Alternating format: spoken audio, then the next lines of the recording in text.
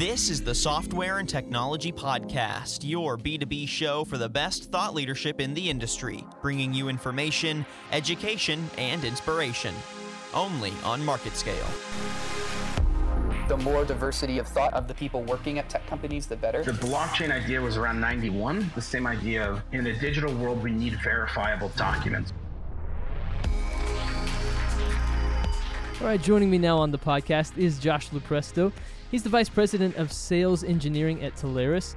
Josh, thank you so much for joining me here on the podcast today, man. Thanks, Tyler. Excited to be here. So we've seen some high-profile and some less high-profile companies dealing with security breaches in the last several years. Some examples that just come readily to mind, for me anyways, is Warby Parker kind of being on the smaller end of things. I got an email from them a few weeks back saying that, hey, you might need to change your password. And then a higher-profile case was Marriott recently with hotel guest data being stolen off of their sites and that sort of thing. So what exactly is driving this trend these days? You know, it's interesting. I think the trends now are different that are driving these. You know, before it used to just be out of fun to just sheerly see if they could do it, right? And now what you're seeing is folks are figuring out that, you know, organizations have really struggled to secure and the things that they have the obligation to secure in that data that's at the center of everything.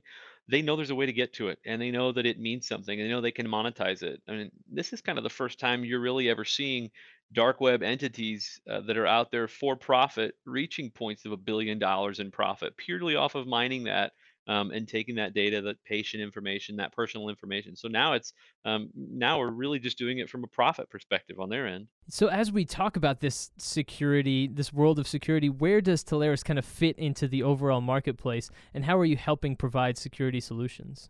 Yeah, so Telarus overall, we're a master agent, and so really what that means is we're a large technology distributor, and so we have a network of independent partners out there. We don't have a direct sales force of our own, and so we rely on those partners that have the relationships with the customers that are trying to solve problems. And so Telarus comes into the mix where we have the relationship with all of the providers under the sun that a customer could likely go look at and try to figure out who the best fits are on their own. And so the value there is that our partners have an established relationship in these accounts or trying to establish relationships in those accounts. And these customers have some sort of technology initiative or problem. That might be cloud, that might be security, that might be network, you know, who knows what the initiative is at the specific time. But, you know, specifically as it pertains to security, we have a vast array of providers all in certain niches and skill sets, and we come in, we couple our relationships with those providers and our expertise with the partners that have their relationships with the customers, and really try to bridge that and try to solve the solution in whatever layer it is in security that they specifically have an issue in. We try to come in and fix that issue and find a solution for it with one of our providers. Hearing that explanation just raises immediately so many different questions for me, but I think that the first one, and maybe the most pressing, is that this feels like an area where you can basically never stop learning, because every day there's something new that emerges, either a new product on the market, you know, new provider, or new problems raised by, you know, different people trying to, you know, obtain different data. So how do you prioritize education throughout Telarus? Oh, it's a great question. You know, we across the team, that is huge. We are big in investing in training and teaching. You know, not just across my team, but across all the teams. And really, to your point, to stay in front of this as the technology curve just evolves and evolves. You know, and Moore's law just changes every 18 months. We spend a great mix, you know, not only training and certifying across industry standard certifications, things like AWS Solution Architect, CCNA, all these different Cisco certs, but being certified and trained across our providers as well, because, you know, we have the relationship with these providers and we're ultimately recommending these providers when they're the fit. We have to know their solution in and out, because not only when we make a recommendation to a customer, to an IT leader, to a CIO, this is the right provider for the issue that you have now, according to everything that we've learned so far. When they follow up and they ask with a why, we have to be able to back that up on a technical level. And we really do start to get into the bits and bytes. And so if we're not able to stay trained and stay relevant on all these providers' information, especially as they make acquisitions or just their underlying technology evolves and they invest, then we're not going to be able to make that recommendation to the customer and back that up with some founded knowledge on why. So we spend a lot of time training and teaching internally. And I'm guessing that on some level, no two solutions really look the same, because I'm sure for your partners, different customers have different needs, and so with each interaction with a partner, they all look slightly different. Am I right about that? You are.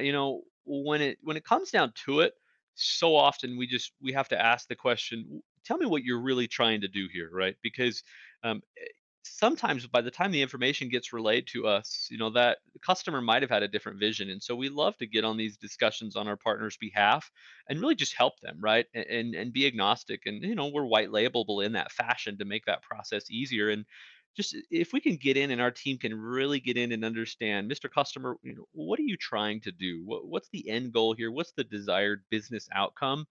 That really is different every time. I mean, you'll have a few here and there that overlap. Everybody has the end goal. How do we make money? How do we become more efficient? How do we improve our aging technology? But sometimes how we get there, the journey for each of those is different, and the timeline is different. So you learn a lot just every day in this. It's a very dynamic environment. And security can be something that's so important in business today, but it's often not the easiest conversation to have. So how are you providing tools that also make these conversations easier for your partners? Yeah, internally we have some great matrices that we've created. We have a good subset of providers, and we have figured out what all of those providers have focuses on. And so we've got some internal tools that really help our partners in the back office start to rule that out and start to figure out who might be a fit so that they can start to make some preliminary recommendations to their customers.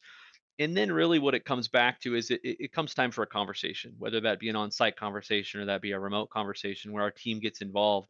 And from there, we're leveraging our internal expertise of just figuring out who is the right fit based on the actual need for this. And so some of that is just tribal knowledge, right? That we try to Hmm. share it as much as we can internally on the team to figure out who really is the best fit, given every scenario is so different. So when a partner comes to you and says, "Hey, these, I'm trying to solve these particular issues, for a customer," what does that conversation look like with you guys, maybe from beginning to end, and how do you walk through that process, at each step along the way? Yeah, so initially it starts with that partner identifying some sort of opportunity, and that might be that they know a ton of information about exactly what this customer is trying to do, and that's super helpful in us so that we can walk right into that discovery call and just to start making some recommendations and just be just confirm a couple things that here's what we've heard, is this accurate?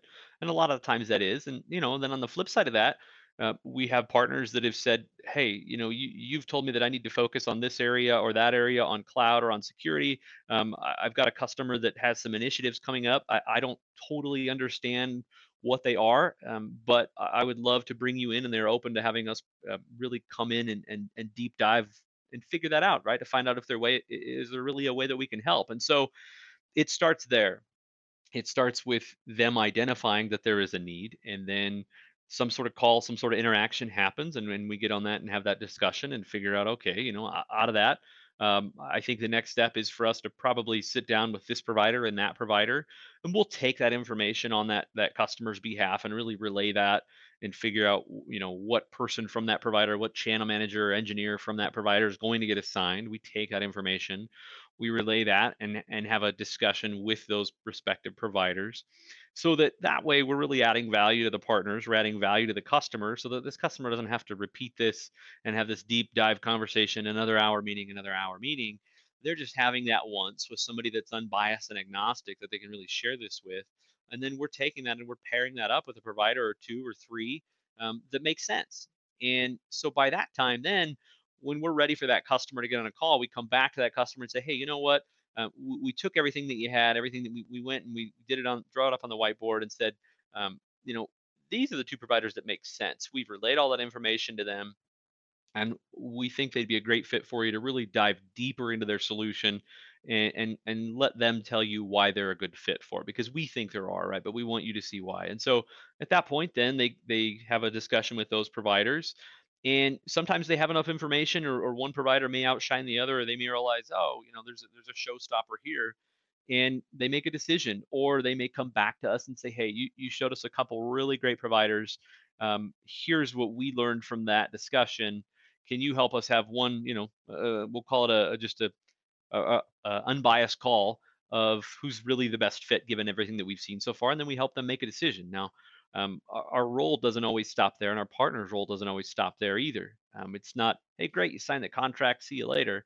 This is a relationship business, and not only do we want to help continue to have that relationship, but that partner absolutely wants to keep that established relationship in there with that customer. So we have some partners that stay very involved, that are there for every project management call, every kickoff call, every migration, every port. Just keeping that and maintaining that relationship, and that in turn means we've had partners that have had relationships for 20 plus years, and so that customer really starts to earn on and lean and trust that partner is somebody that is their advocate, that is really working on their behalf, and knows that, wow, that if I look at that experience that I had with when they brought that Teleris engineer in, this really transacted into a great experience, to a solution that solved my problems, made my life and made my business more efficient, and just really helped out. So it's a building process, and sometimes it just starts different in every cycle with the customers, but ultimately we get the experience to, if we did our job right, to come in again and again and again later on for different solutions. Absolutely, and you guys love being a resource and a help for your partners. So when they come to you with questions or concerns or things along those lines, what are some of the most common that they're coming to you with these days? I would say the most common question that we get asked is, who's the best fit for this? And so, uh, you know, sometimes there's enough information in that request for us to just, oh, okay, that's a fit for this provider and that provider. Oh, you needed unified communications, you needed integration into Salesforce, you have global presence, you have users dialing in all over. Okay, that's a fit for X, Y, and Z. And then sometimes it's just who do you think's the best fit for this? And we have to spout the engineering answer that we always cringe and worry about saying, but uh, we might need to have a discussion, or can you give me a little more info? And sometimes they Mm-hmm. can articulate a little more info, and then sometimes we just need to get on a call. And ultimately, I think when a customer feels our approach and doesn't feel that they're getting forced into a product or into a solution, that guard goes down a little bit, and it creates a really good experience. And ultimately, we have partners that haven't experienced having a discussion with engineering and pulling us into customer conversations. And I think it's once they do that, they we kind of get that light that goes off and goes, oh my gosh, why have I not used these guys before? These guys were great. This team is awesome. I got to pull you into this deal and that deal. I didn't know we could do that. So it always sparks a great next step. And what innovations do you really see coming down the road that then will have an impact on this particular industry that maybe you're already thinking of as, okay, we got to start learning about this now and begin educating and that sort of thing? What do you see in the future? If we look at right now, the way that companies are making acquisitions, companies are dumping money back into investments, there's a lot of product changes going on out there. And there's also a lot of noise in the environment, out in the industry. And so we spend a good amount of time talking about things like unified communications, talking about cloud contact center, talking about SD-WAN, talking about security and IoT and mobility, because there are so many evolvements in that from a technology perspective. And so, just picking on an example of security, some of the breaches that you mentioned, right? Large companies that you'd think, oh my gosh, this company has to have a massive security team. However, how could they possibly ever need anything? If I'm a partner, right? And what we always tell our partners is, you know, the companies that you'd think would have these large security teams ultimately had some gap that could have been filled. So don't be discouraged by a large company, just in the same way that you shouldn't be discouraged by working with a small company, because if a company has critical data and they have an obligation to secure that data, obviously, to their end customers, then there's a gap. And they are a target just like anybody else is out there, right? If they have an IP address, if they're on the public internet, if they're using email, all these basic requirements, then you need to have a security discussion with them. Now, obviously, as you start in a small business and work your way up to large enterprise, the providers and the product sets and the budget amounts change, but I think we do a good job of understanding where our vendors fit in that. and understanding what a small business cares about versus what a large business cares about. Absolutely. Now, I'm going to pull back the curtain a little bit and say that before, we do interviews like this and, you and I have this conversation, I like to look up, your LinkedIn page and see kind of what you've done in the past and that sort of thing. And I saw that you wrote a really interesting little blog post about meeting Steve Wozniak. And I wanted to ask you about that, just what that process was like. And it seemed like you really took some important knowledge away from that meeting with him. And I wondered if you could just share a little bit about that experience and what you learned. Yeah, I always love to pick people's brains in that situation, right? And he had a great talk at one of our events that I was at, and just being in the room with the amount of brilliance like that. Oh, that had to be incredible. It really was, and I like to get inspired out of those things, right? I just you look at folks like the Steves, right? That started what Apple was, and you just think, look, these guys at the end of the day, they're just like you and I, right? They put their pants on one leg at a time, and they manage their time just like you and I have to figure out how to manage. And so I like to look at and just kind of get inspired by these guys were very complementary to each other. A lot of people will say, look, Apple wouldn't have been what it was without one or the other. You want to give Woz a lot of credit, you want to give Jobs a lot of credit. They both were very beneficial and a good balancing act to getting that thing started out. And so just being able to be in the same room as somebody like that, telling you about the conversations that he and Jobs had, sitting in their garage as they started this thing, trying to figure it all out and what they were trying to do, just inspires you to go, you know what, we can do better. We can step our game up. We aspire to be great things, and there's absolutely no reason that we can't get there. We just have to believe that we can do it, surround ourselves with great people, just continue to grow, continue to educate, continue to learn from those around us, and there's no reason that we can't be right where they were. I absolutely agree, and that has to be one of those incredible stories, right? Like the equivalent of meeting, Michael Jordan if you're a basketball fan, or something like that. I bet that's just really inspiring and really awesome. That is Josh Lupresto, Vice President of Sales Engineering at Telarus. Josh, thank you so much for joining me today, man. Hey, appreciate it. Thanks, Tyler.